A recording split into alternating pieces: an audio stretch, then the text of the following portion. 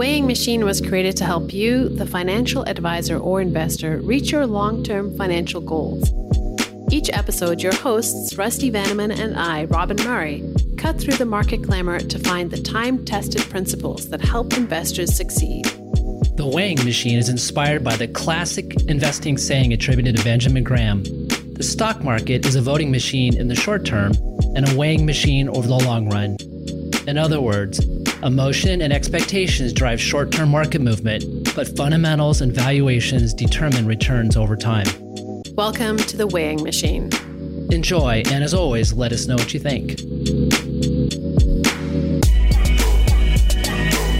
On the podcast today, a deep dive into the world of cryptocurrencies. Why should you consider digital assets for your portfolio? We will also discuss the outlook for the biggest cryptocurrencies such as Bitcoin, tips for allocating to them, and will we see an ETF based off the spot price in Bitcoin?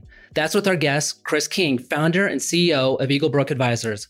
Welcome to The Weighing Machine. I'm Rusty Vanneman. All right. Well, I'm Robin Murray, and let's start with a look at the markets. What are you watching for at the moment, Rusty? Well, the big stories remain in place. So obviously, major geopolitical stress in Ukraine, hopefully a peaceful resolution to it soon.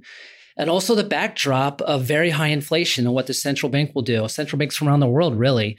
So common questions from financial advisors are, given this environment, how should we be investing? And of course, we think you stay invested, but you need to aggressively diversify. And that means being multi-asset, being global, being all cap, and that includes using alternatives. That also includes the considerations of digital assets, such as cryptocurrencies. And then the questions on that is, how could they be expected to behave in this particular environment? And how should investors consider investing in them? And that brings up today's topic and today's guest. That's right. Well, let's bring him in. Chris King is founder and CEO of Eaglebrook Advisors in Miami, Florida. Chris, welcome to The Weighing Machine. Rusty, Robin, thanks for having me back. Well, Chris, last time we on your walk-up song, you had a very smart selection. Are you going to stick with it, or are you going to expand our playlist? I'll stick with the same one, Fortunate Son, CCR. I think what I discussed last time was that, it was a little bit of counterculture, back then. And now we're in a very interesting climate, like you talked about on the market update. But I think it's very relevant, especially for this emerging asset class. So I'm sticking to Fortunate Son, which is a fantastic pump-up song. Absolutely. Good stuff. All right. Well, Chris, for those who didn't catch you on the last podcast, can you tell us a bit about you, your background, and Eaglebrook Advisors? Of course. So my quick background, I got into Bitcoin and digital assets in 2014. From there, I was personally investing, researching, networking within the space. Back then, it was a sub $10 billion asset class. So there wasn't many, investment firms or job opportunities, but I was fortunate enough to move into the space full time in early 2018. As a venture capital investor. They're invested in companies like Coinbase and BlockFi and other asset managers and hedge funds, data companies, custodians, kind of the whole space. That's where I really cut my teeth in the digital asset market. Also, my father's a financial advisor, so grew up interning for him at Merrill Lynch, so also had a deep understanding of how financial advisors ran their practice, how they diligenced alternative investment managers, how they work with clients, what their tech stack looked like. So there's a very small overlap of people that understood how to build secure, compliant, scalable investment solutions and infrastructure in the digital asset world, and people that understood wealth management as well. I was actually looking to write a check and invest in a company that was building investment solutions for financial advisors. And after looking at a couple hundred deals, found that everyone in the crypto space didn't really know what an RIA was, didn't know how financial advisors ran their practice, didn't know what SMA stood for. And then back in 2018, late 2018, early 2019, a lot of financial advisors were demanding exposure to Bitcoin digital assets in client portfolios. But a lot of the key decision makers at these home offices, whether it's a independent RIA, IBD, wirehouse, whatever that structure was, a lot of the key decision makers still thought it was too risky to add that kind of to their business. However, there was a lot of information asymmetry in a very underserved market. My thesis was that eventually these home offices were going to add a crypto offering, and I wanted to build a technology company, an investment platform that really built that gap, starting with the two most important things, which were security and compliance. So those are kind of the key pillars that we founded Eaglebrook on: security, compliance, and also education and training for advisors. Without those three things, it doesn't make any sense for advisors to add an asset allocation to this asset class. So left around 3 years to start Eaglebrook, really with the mission of bridging the wealth management market with the digital asset market. We built the first separately managed account platform for the digital asset market. And we are now the largest SMA platform, working with right now over 62 RIAs, 500 financial advisors, and we manage over 150 million in assets. So really excited to continue, talking to advisors, talking to home offices, providing this solution, really starting with the education, how cold storage works. And then we're scaling up to launching some exciting products, which we can talk about. But primarily we work and advise wealth management firms on starting with allocating to Bitcoin and Ether as kind of your core allocation, with tax loss harvesting and rebalancing, and integration with firms like Orion and Addepar and other types of reporting platforms, so you can see it kind of with one view and it's integrated to your practice. So that's kind of what we do at a high level. Happy to dive into any other aspects of that, but that's where we are right now, and we're a pretty big player for the RIAs that are offering digital asset solutions to their clients. Well, a lot to talk about there. So let's first review the basic argument for digital assets, particularly Bitcoin and Ethereum. And we did talk about this the last time that you were on the show, but how have those arguments changed over the last year? That's a great question. So to answer that simply, I would say the thesis is a longer term thesis. So we're actually still seeing it play out. I would say that the investment case that I made on the last call, the last podcast, is somewhat similar and unchanged. Bitcoin is a better version of digital gold that can both be defensive, right? Similar to gold, as it's independent, right? It's not tied to any geography or market. It's money and a monetary asset that you can trust, that the government cannot inflate or debase, right? So that makes it really attractive. It's scarce like gold. It takes hardware, energy, and it's very capital intensive to create new Bitcoins, just like it's hard to create new gold. Whereas fiat currency, it's somewhat easy to print, right? So it's very similar to gold in that case. And then it also has a low correlation to traditional investments, which makes it a good fit within your alternative bucket. So it has those similarities to gold, but then it has this upside where it's actually a digital asset. And as we continue to move to this digital age and this internet age, it is capitalizing on the network effects that Bitcoin has. We're at about a market capitalization of 900 billion and gold at about 11 trillion. We think it can continue to take market share. So it can be both a defensive asset in a geopolitical crisis like we're having now, or in a market downturn where stocks and bonds are going down, which is kind of the thesis for gold, kind of that safe haven, inflation resistant thesis. But it can also be a growth asset and a risk asset at the same time. And we think those characteristics makes it a great addition to the portfolio, like we talked about last time, kind of in a 3 to 4% allocation. I'll even back up a second, talking about digital assets as a whole. At the end of 2020, so the beginning of 2021, there was around 130 million users of digital assets. And you think of digital assets as a technology, just like the internet is a technology. Right now, we estimate there's anywhere between 230 million to 260 million users of digital assets. Forgetting about kind of all of the characteristics and the quantitative and qualitative arguments, if you just look at the adoption of this asset class from a user and capital perspective, it's following a very similar, if not faster, adoption curve to the internet. And that is a big piece of evidence that helps us feel comfortable with investing clients' assets into a technology that is still evolving, and technology is still being built around it, right? We still don't have a Bitcoin ETF. Crypto SMAs are just becoming to, mature, right, as we get approved on different RIA platforms. Ethereum is scaling from, to ETH2, where it'll be a lot easier to build products and services on top of it. People are just figuring out how to use wallets to buy NFTs and all these things, right? So the infrastructure really is still playing out, but the adoption is there, which is something that we monitor very closely. And those numbers are pretty strong, evidence or argument for, why you should be investing, just from a very, very high levels. That adoption is growing similar to the internet. I think Ether, we've seen a lot of interest since we last spoke Obviously, the big news is really NFTs coming into the mainstream and that being somewhat of a first use case. Now, do I think pictures of apes that are going for $250K are the future of the internet? I'm not sure, but I think there's a lot of interesting applications for NFTs, for decentralized finance, for crypto gaming, for entertainment that a lot of traditional companies and brands are starting to leverage so they can digitize their products and service in a way that both brings value to the company and brings values to the consumer. So I think we're going to continue to see more applications and use cases of products and services on top of Ethereum. And that's the bull case for Ethereum, is that Ethereum is going to be the settlement layer for Web3, right? The next era of the internet.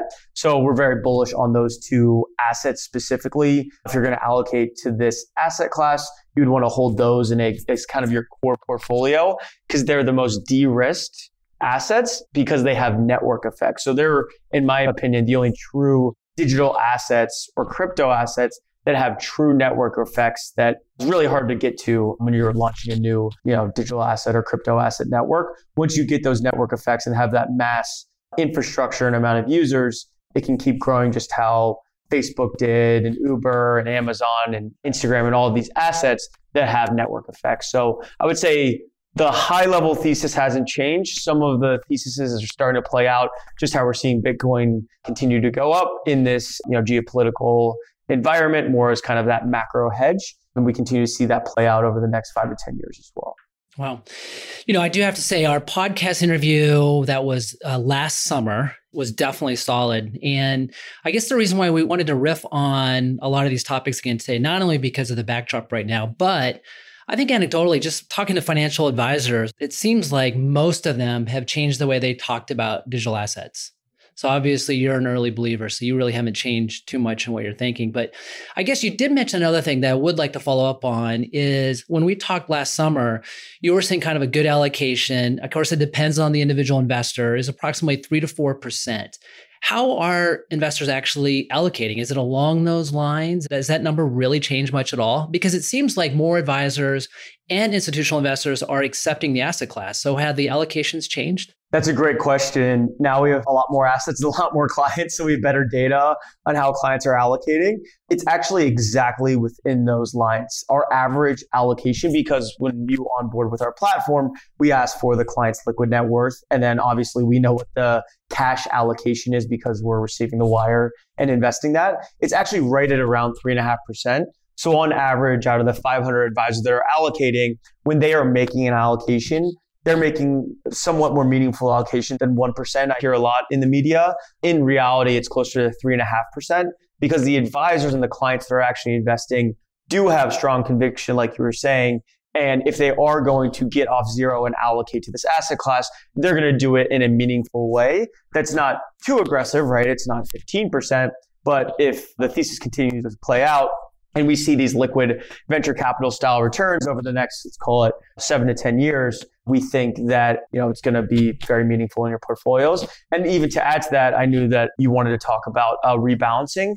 Almost every single advisor that's allocating that in that position allows this to drift and views this as a illiquid investment, even though we have daily liquidity, you can get out at any time, you can raise cash, obviously.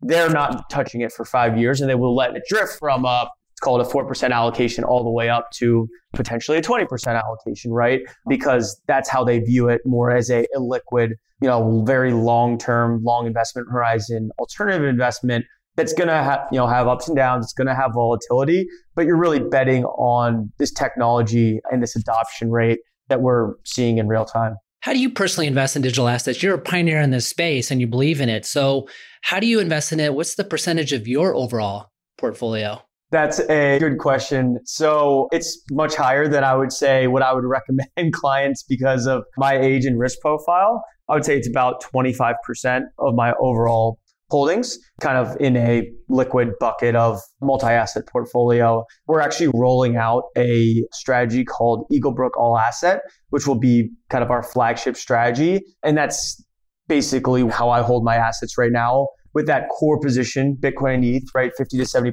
of my portfolio. But then the other 30 to 50% would be the most compelling assets in the other categories that I mentioned trading, NFTs, crypto gaming, entertainment, metaverse, decentralized finance, picking anywhere between 5 to 15 assets there. So that's kind of how I allocate to the liquid part, of this asset class. So that should be coming available in later Q2, which we're really excited about. That makes a lot of sense. Okay, question for Robin. Are you investing in digital assets or anything? I'm not. No, I sort of follow the advice of don't invest in things you don't understand. I just don't feel well, like after this podcast, you'll be investing. I know, right? But I don't know. Just feel like I don't grasp it quite enough. Well, for full disclosure, in my taxable investment accounts, I've rebalanced down to 5%, just because that's generally the advice we give. And then in my retirement portfolios, I'm closer to 1%. So I guess that kind of works out to those numbers, basically. But I actually struggled with it. And it kind of goes back to the rebalancing question, is that obviously my allocation, because of the huge price gains from, like 12 to 18 months ago, my allocation was a lot greater than 5%. So I rebalanced it down. So it is interesting that a lot of investors are letting it drift, but still, what triggers are financial advisors, investors using? Is it like every quarter, every 6 months, or is it just a number within their overall portfolio? I think they choose the number in terms of the actual rebalancing of their overall portfolio. However, we do see advisors rebalance either quarterly, semi-annually for their between Bitcoin and Ether, right? So there'll be that quarterly or semi-annually rebalancing, whereas they actually just let the actual total 4% position drift, 2% to 8%, wherever it might be going, right? They let that drift and don't rebalance that. Now that might be a function of, hey, this is held at a separate custodian for how Eaglebrook is structured, right? It's held at a separate custodian. If you want to rebalance, it's not like selling a ticker, right? And selling the cash super quickly. So I think it'll be easier to rebalance when a spot Bitcoin ETF comes out. But I think a lot of advisors from a philosophical perspective actually want it to drift because they're viewing it as a long-term investment horizon where we could see, the market go down 50% for 12 to 18 months, right? Or you wouldn't want to touch it or anything, or we could see it go up, 2 to 3 times over a certain period of time. So that volatility and that, variance is really why they just want to hold it as opposed to, having transaction costs and kind of moving in and out of the market, incurring capital gains, all of those things. Well, Chris, there are 2 reasons many financial advisors have not gone into digital assets yet. And first is really what I just mentioned, and that is they feel they need to learn more about it. And the second one is that they're nervous about the risk. So let's hit both of those topics. First, what are your recommendations for information or education on digital assets, both for people that are new to the asset class and for those who have some experience? So 2 things. One, I will plug Eaglebrook again. We have a full educational platform. So actually what we do with our advisors is they go through training modules. Very simple. What is blockchain? What is Bitcoin? Why invest in Bitcoin? What are the merits? What are the risks? Same thing with Ethereum. What is Ethereum? What is Ether, the native asset that powers Ethereum? How does it fit in my portfolio? Again, what are the risks? How is Bitcoin compared to gold? How does cold storage custody work? So we have these modular training modules that advisors have to take, and they have to take it before they can actually start allocating. They have to take an exam where they have to get above a 70%. So that is kind of knocks out 2 things. One, the education aspect, but 2, the compliance aspect. So if you're getting audited or something like that, and you say, okay, hey, you're advising clients on digital assets. Obviously, they're allowed to do. What is your training program? It's like, oh, we actually work with this training program. This is how it works. This is what advisors have to go through. It's very thorough. And the advisors now know how to talk about the merits and the risks of the investment and communicate with their clients correctly. And also you can help with like suitability for, what type of client would be suitable for. So that's how we work with advisors. If you're looking to, I would say, kind of become orange pilled or start to understand digital assets, I think there's 2 very strong books. One is called The Bitcoin Standard. That's mainly focused on Bitcoin only as a monetary asset that you can trust, that is decentralized, that the government, can inflate. That's, fully digital, which gives it, great network effects and great utility. So that's kind of goes through, Austrian economics, why that makes sense. And it'll get you to buy Bitcoin, hopefully, by reading that book. And then the other one, which shows, I would say, use cases for other crypto assets and crypto asset networks, is the book called Crypto Assets. And that one is also a great resource on learning about things outside of just Bitcoin and how, there's going to be a lot of different use cases for blockchain-based networks and blockchain-based assets over the next 10 years. As, we're maybe not even in the late 90s of this technology. We might still be in the, early 90s or 80s, right? As these protocols and this technology is just being developed. And we've even had that era where, we reached that, mass amount of users where we get to 1 billion people that have digital asset wallets that are using decentralized finance products or using blockchain-based assets in various ways, tokenized assets in various ways. So we think there's a lot of room to run, but those are some great resources that we use and we recommend to clients. All right. Well, the second one was the question of risk. Bitcoin over the last 3 months has had twice the volatility of the NASDAQ. And there's an expectation that as the asset class continues to mature, that overall volatility and risk is going to decrease. You've talked about this a little bit so far, but what's your take on that? Do you think it's going to become a less risky asset in the future? In the longer term future, I think in the short to midterm, there's going to be a lot of volatility, right? Bitcoin, these digital assets are going to remain very volatile because they're non-productive, they're speculative. There's no agreed upon valuation metrics, right? So I actually expect the volatility to be the same, if not more, which obviously shows that this is a risky asset class. But in my opinion, volatility is actually good if you're looking at this and you're not going to sell for, let's call it 5 to 7 years. Mainly because you don't care about volatility. Obviously, you see it, your portfolio can be down, but for us to get to where we think we're going to be, which is, let's say, roughly a large percentage of gold's market capitalization of $11 trillion, we still have a lot of room to run, and we're not going to get there in a straight line. It's going to be a very bumpy road. It's going to have the 4 to 5 year cycles. In terms of how crypto moves from bull markets to bear markets, different hype cycles, capital inflections, infrastructure being built, new products and services, new entrepreneurs building new consumer-facing and business-facing applications, and more users coming into the network, which then makes other products and services usable. So that's kind of where I would say we are in terms of volatility and risk.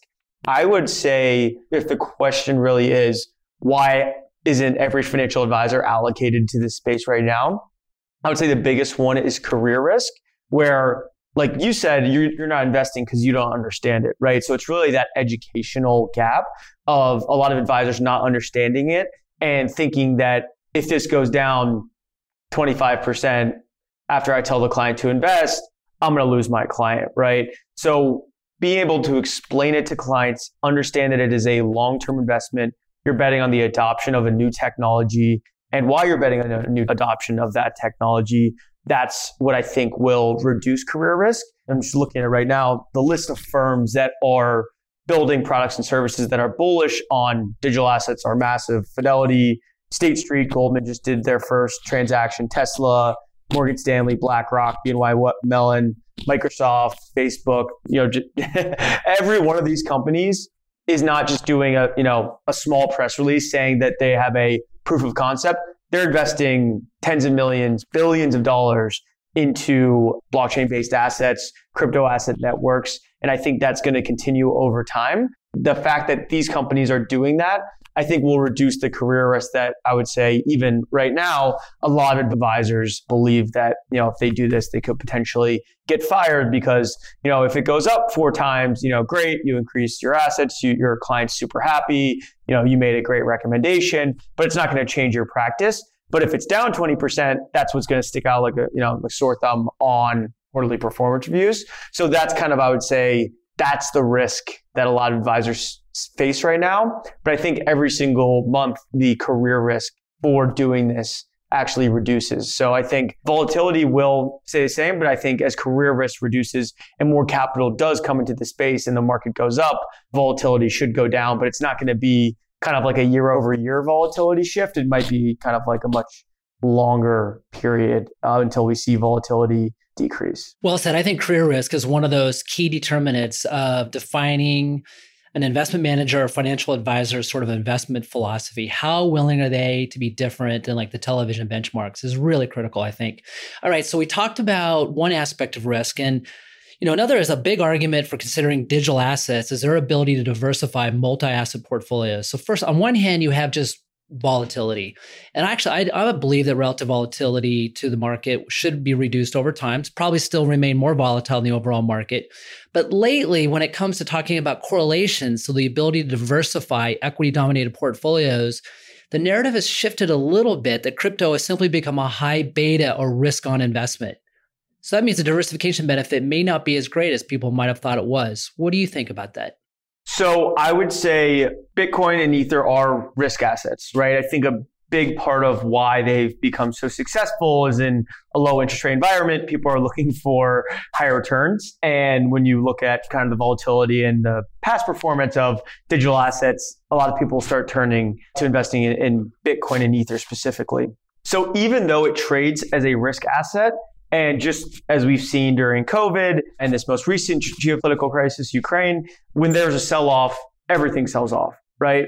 But the performance out of these black swan events, the digital assets have performed strongly.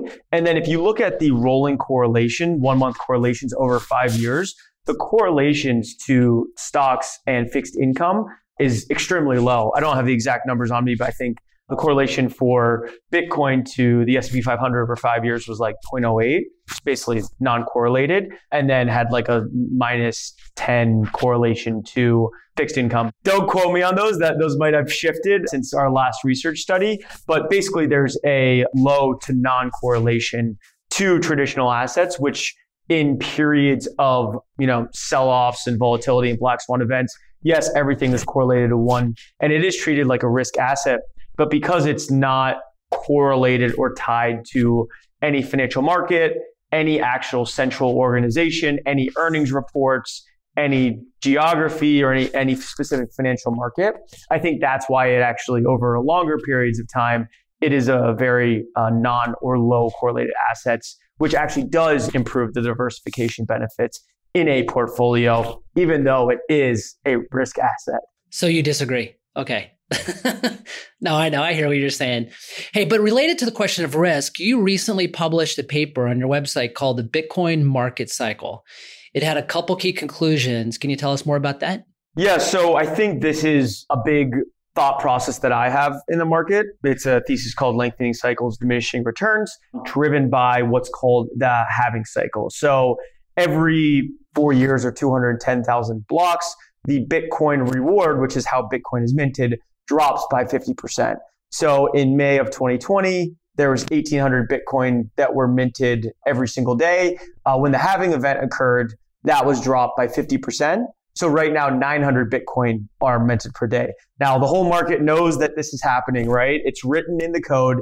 Every 4 years until 2140, the incremental supply will drop by 50%. But it still is a material supply shock, and the only time that there is a supply shock in Bitcoin's algorithm and in its code.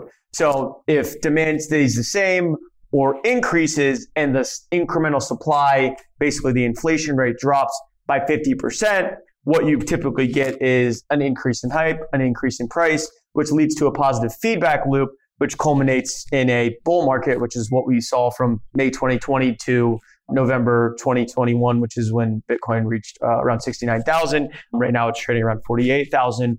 That's kind of what drives these markets. So these kind of cycles happen every 4 to 5 years. We believe that the cycles are actually lengthening and the returns are diminishing, obviously, as more capital comes into this market, right? So when there was less capital, a few $1 billion, Bitcoin going from $2 billion market cap to $100 billion market cap, there was a lot more return. Right now at a $900 billion market cap, those returns are going to decrease. The cycles are going to lengthen because it's going to take more time for capital to move to the market.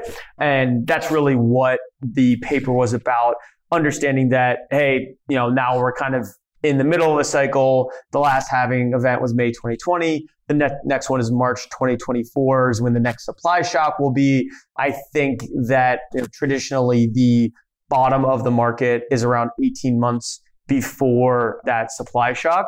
So I think over the next just trying to do the math in my head, 6 to 12 months, we're probably going to move sideways or down. But that just shows that it would be a good time to accumulate or actually take a position in this stage as these cycles are lengthening. So that's kind of what we think the general outlook is going to be.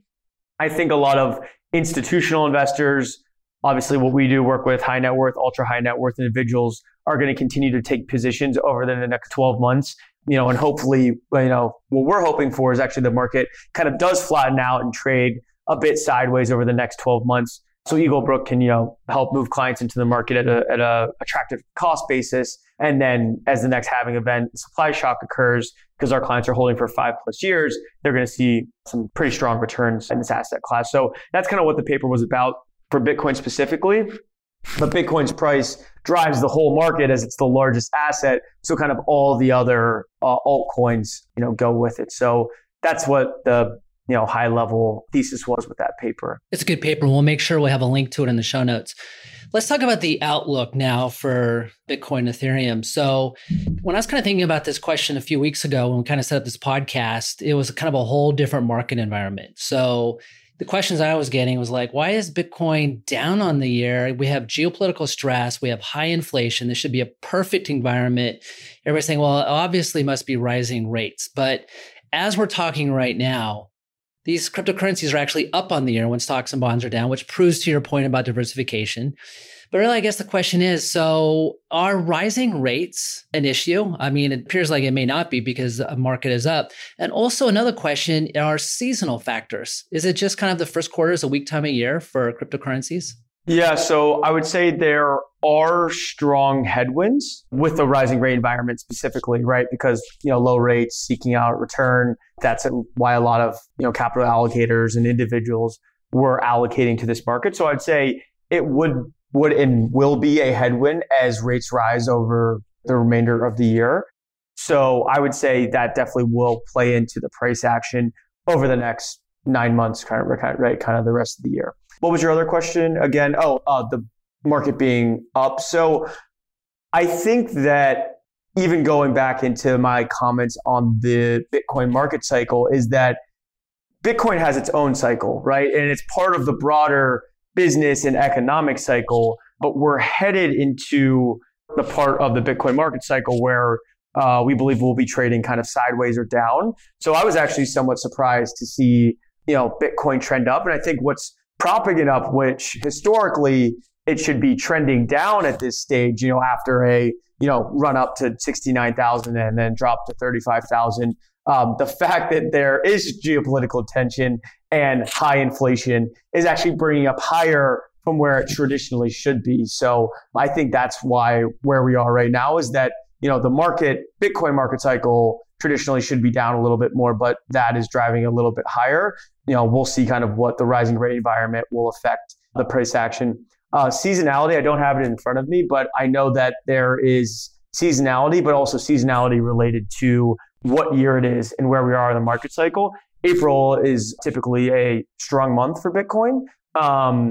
And I think it could be a ton of reasons, one being it potentially being, tax season over, people are starting of a new quarter, right? Which is when people do performance reviews and their advisors talk to their clients, or people are just, rebalancing and adding allocation, getting their investments in order for the rest of this year. So I think there's a lot of factors into that, but there's definitely, strong seasonality and reasons for seasonality specifically in Bitcoin, depending on the year it is related to the more, 4 to 5 year Bitcoin market cycle. Well, Chris, President Biden recently passed an executive order on Bitcoin. Can you talk about what the key takeaways of that order are for advisors and investors to note? Yes. So this was extremely positive for us and our clients. The major factor and high level takeaway was that, first of all, we're an SEC registered investment advisor. Our clients are SEC registered investment advisors. Basically what this executive order said was, hey, we are going to make strides to let everyone know what the regulations and what the rules are. We want to give clear guidance on that. So we obviously wrote analysis on what our thought was, sent it to advisors, and it made advisors feel more comfortable with the fact that regulatory risk is extremely decreased because of that executive order, and regulations will come out, but in a positive way that will tell advisors how they can add this to clients, how they can talk to clients about it. how custody works, all of those things. So I would say the executive order was some of the most positive news because, again, a big limiting factor that factors into career risk is perceived regulatory risk. Now that perceived regulatory risk is decreasing, that perceived career risk is also decreasing. All right. Well, you've touched on this already, but kind of in a nutshell, what's your outlook for Bitcoin for the remainder of the year and let's say the next 10 years? Good question. So I would want to reiterate that, there are some headwinds with the rising rate environment. Obviously, inflation is extremely high, which is a driver. So those will kind of be fighting against each other. Inflation starts to go down and rates start to rise. I expect Bitcoin, like I said, kind of to trade sideways or potentially down towards the end of this year, which actually makes it attractive to, accumulate or take a position, during this time, whether it's in, Q2, Q3, or Q4. So I would say for the next 9 months, more likely sideways down than a big upswing to 75, 100K, right?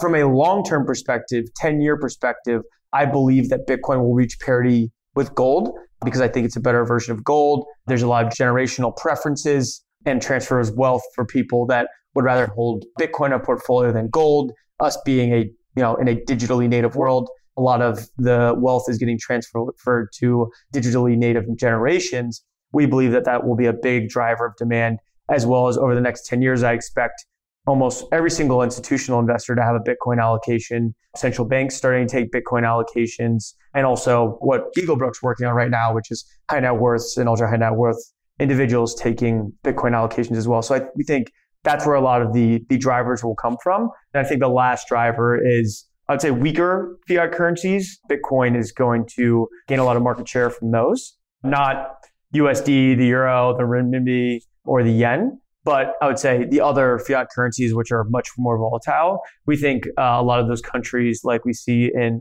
El Salvador, are going to actually switch to Bitcoin potentially being legal tender. And this will all take time, but we think that's kind of where we'll be heading and where Bitcoin will reach that parity with gold coming from all those different areas. I agree. I think that this asset class will strategically become part of allocations over time. But you know what? It's probably one of those things where it depends on recent performance, sort of like real assets. After it's performed really well, people will probably increase their strategic allocations. And after it's performed poorly for a sustained period, it'll just drop out. When quite frankly, I'm a professional asset allocator. If there's a strategic argument for it, it should just always be in there. Obviously, you can make little tactical adjustments. But anyway, that's my view. All right. So last year, you correctly called that there would be no ETF on spot prices in Bitcoin. And you mentioned that we might see one later this year. Is that your current take? We might still see one maybe this year? So I will preface this disclosure and this bias that it's in my business's best interest for there not to be a Bitcoin ETF. Exactly. Yeah. But it's looking like it's not going to happen this year. Just talking to regulatory counsel, talking to other asset managers that we're looking to work with that have filings in place. We think it's going to not be a 2023 thing, maybe a 2024 thing. So we don't believe that there's going to be a Bitcoin ETF this year. Two more quick questions on ETFs. So one is, I guess, related to ETFs, is that there's a couple products that trade every single day that provide exposure to Bitcoin and the major cryptocurrencies. And of course, they trade at very large discounts to their net asset values. So you get that question a lot. Why are they trading at such large discounts? So the discounts and premiums on the OTC spot, I think the major issue is that it basically can't be redeemed, right? So you can't actually redeem for Bitcoin or sell at par value, right? So I think that's why we're seeing these major discounts for these OTC traded trusts. Some do trade at premiums, but the largest one, GBTC, obviously trades at a discount. So I think that's why we're seeing is the fact that you can't, redeem for par value of the assets, which causes it to trade at a discount varying from, I think right now like 10 to 20%. So I guess that's an argument for using Eaglebrook. Correct, because of the tracking error. Everyone looks at it, they're saying, oh, it's a discount to the par value. This should trade, at par at some point, which, yes, that's possible, but there's also a risk that it trades at a 30% discount, right? So an even more higher discount, which if you're a financial advisor and there's major tracking error as a fiduciary, you want to put your client into a investment vehicle where there is not major tracking error. With SMA specifically, it is a direct offering, meaning your client owns the assets directly at a qualified custodian. So there's little to no tracking error because they're actually owning the asset and they get the appreciation of the asset, not it linked to something in, some type of, structure. You're not owning shares. You're not owning, paper version of it. You actually own the physical Bitcoin and Ether in your name in institutional grade cold storage at a qualified custodian through an SEC registered investment advisor, which is how we've closed, 62 RIAs, thousands of clients. Is that structure being very attractive? But, it's a little bit more difficult to get to because you can't point and click and invest in your brokerage account just like you can with, the OTC public trusts and some of the futures-based ETFs. Okay, there's another argument that some people don't want to invest directly in the cryptocurrencies themselves. It's sort of like going back to the whole digital gold argument.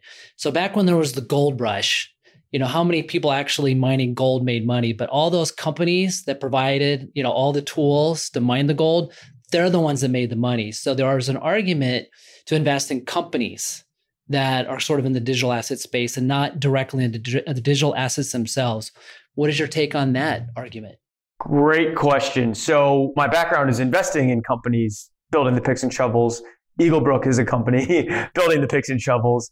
We went back and looked at a lot of the, I would say, later stage deals, as well as a lot of the public companies right now, which are a lot of the Bitcoin mining companies. And what we found is almost at any given moment, if you invested in Bitcoin directly versus investing in the mining company or the picks and shovels infrastructure company, Bitcoin outperformed in almost every single case going back, 5 years. After seeing that data, and I looked at that data back in, I believe, 2019, look back at it again, same thing. We think it's a little bit different than, mining for gold. And if you're a Bitcoin miner, you are the ones that are actually, looking to mine it, where actually it's a lot less expensive just to buy and hold the asset directly. And if this asset's going to appreciate, Bitcoin and Ether continue to be category winners, which we believe they will, because they do have the network effects, that you're actually going to get better returns by owning the assets directly versus investing in picks and shovels.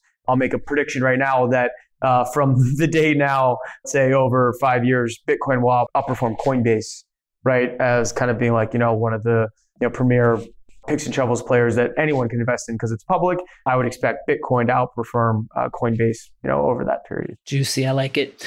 All right. Since you were last on in June, what has surprised you most about this asset class in this industry, either positive or negative? What's been the biggest surprise? So I would say specifically in the industry we work in is that two things. A lot of RIAs and wealth management platforms are looking at this as defensive instead of offensive and a business opportunity as opposed to an accommodation. So those are two very distinct things, because if they're looking at it as a business opportunity as opposed to just, our advisors want this, let's do it. They partner with a firm like ours, put marketing dollars into it, and it can really be a great add-on service for their existing clients. That's not just an accommodation they can monetize, right? So that's one thing. Two, every single firm is going to have a digital asset offering, and they're all not created equal, and they're going to have different levels of engagement.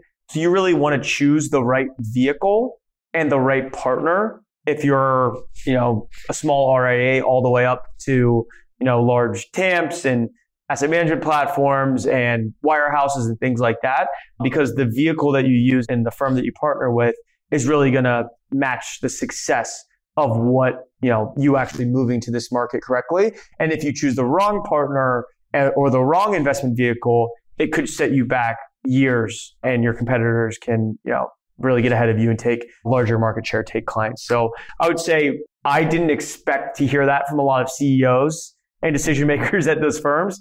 However, that surprised me. What's also, I wouldn't say it surprised me, but it's pretty eye-opening, is that even though there's so much demand to do this, there's so much opportunity for monetization with these firms, a lot of these deals are still taking 6 to 12 months to, I would say, close, and then 6 to 12 months to ramp up and launch. So it's really taking anywhere from a year to 2 years once the decision has been made to actually do something, right? And then from that period, then the clients, need to get on board. The advisors need to get on board. as well, which can be another 6 to 12 months. So like to start to see asset client engagement and real, assets flow through the platform, it can be 24, 36 months from when the decision was made at the home office or at the executive level. So I think given that this is now, a few years into our company's history and other companies that are doing similar things, that we're going to start to see a lot more assets and engagement from advisors and from the wealth channel flowing into the digital asset market through the managed account structure. Good stuff. All right. We have a new question that we started asking everybody since you were last on. And it basically goes like this. So in our profession, we all have an obligation to perform at a high level. So what do you do to maintain your health, both physical and mental, to ensure that you're performing at a high level? Yes. So I would say it's evolved as the company has evolved. So we do a lot at Eaglebrook specifically with fitness and mental health and all of those things. So at the beginning, I would say I was working, 14, 16 hours a day, getting the company off the ground, traveling once or twice a week. I would say as we've scaled, I think the quality of work versus time of work is extremely important.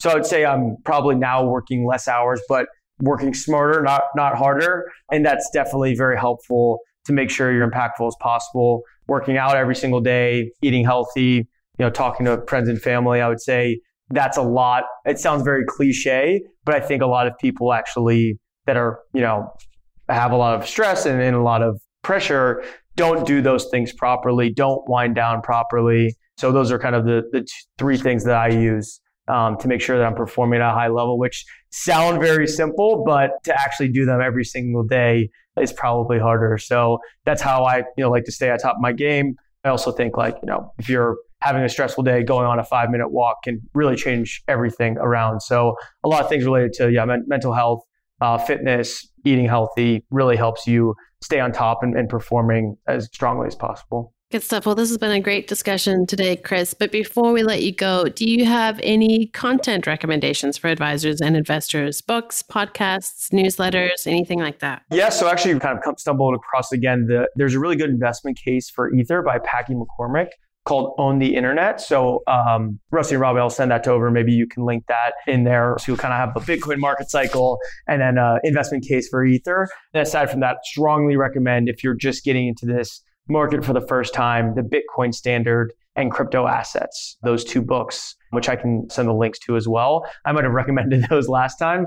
Then another good podcast is On the Brink, which is Castle Island Ventures podcast, which you two might be familiar with. So I would say those are probably the best resources for people looking to, get a strong understanding of this space and, how to think about it in their portfolios as well as in their client portfolios. All right. That's great. Well, it has been really fun to have you on the show today. How can listeners stay in touch and learn more about the latest thinking from Eaglebrook? So you can go to our website, www.eaglebrookadvisors.com. You can request access to our platform and you can add your email to our distribution list where you get our weekly market commentary, our monthly market outlooks, all of our educational materials, as well as our white papers, which we typically put out quarterly related to different areas of the market, as well as updates on, the different strategies that we're launching more on the active side and capital raising and things like that. So that's where you can follow Eaglebrook, as well as on LinkedIn and Twitter as well, just Eaglebrook Advisors. Awesome. I have to give a shout out to the commentary you guys send out as well. And it's easy to read, easy to follow, and an asset class that people are trying to understand. So that's really good. Well, Chris, thank you as well. And I love the idea of you just being an annual visitor, kind of being our in-house weighing machine crypto expert. All right. I got the thumbs up on it. Right on. Well, thanks again. That'd be fantastic. Thank you, Rusty. Thank you, Robin. Good to have you. All right. Well, that is going to do it for this week. Rusty, take us out with your final words. Stay balanced and stay the course. We'll be back soon. Thanks for listening to The Weighing Machine. And thank you for your time and trust in Orion Advisor Solutions. The Weighing Machine is hosted by Rusty Vanneman, Chief Investment Strategist at Orion Advisor Solutions, and me, Robin Murray, freelance writer and editor. If you have feedback or questions about our podcast today, please send us a note at rusty@orion.com.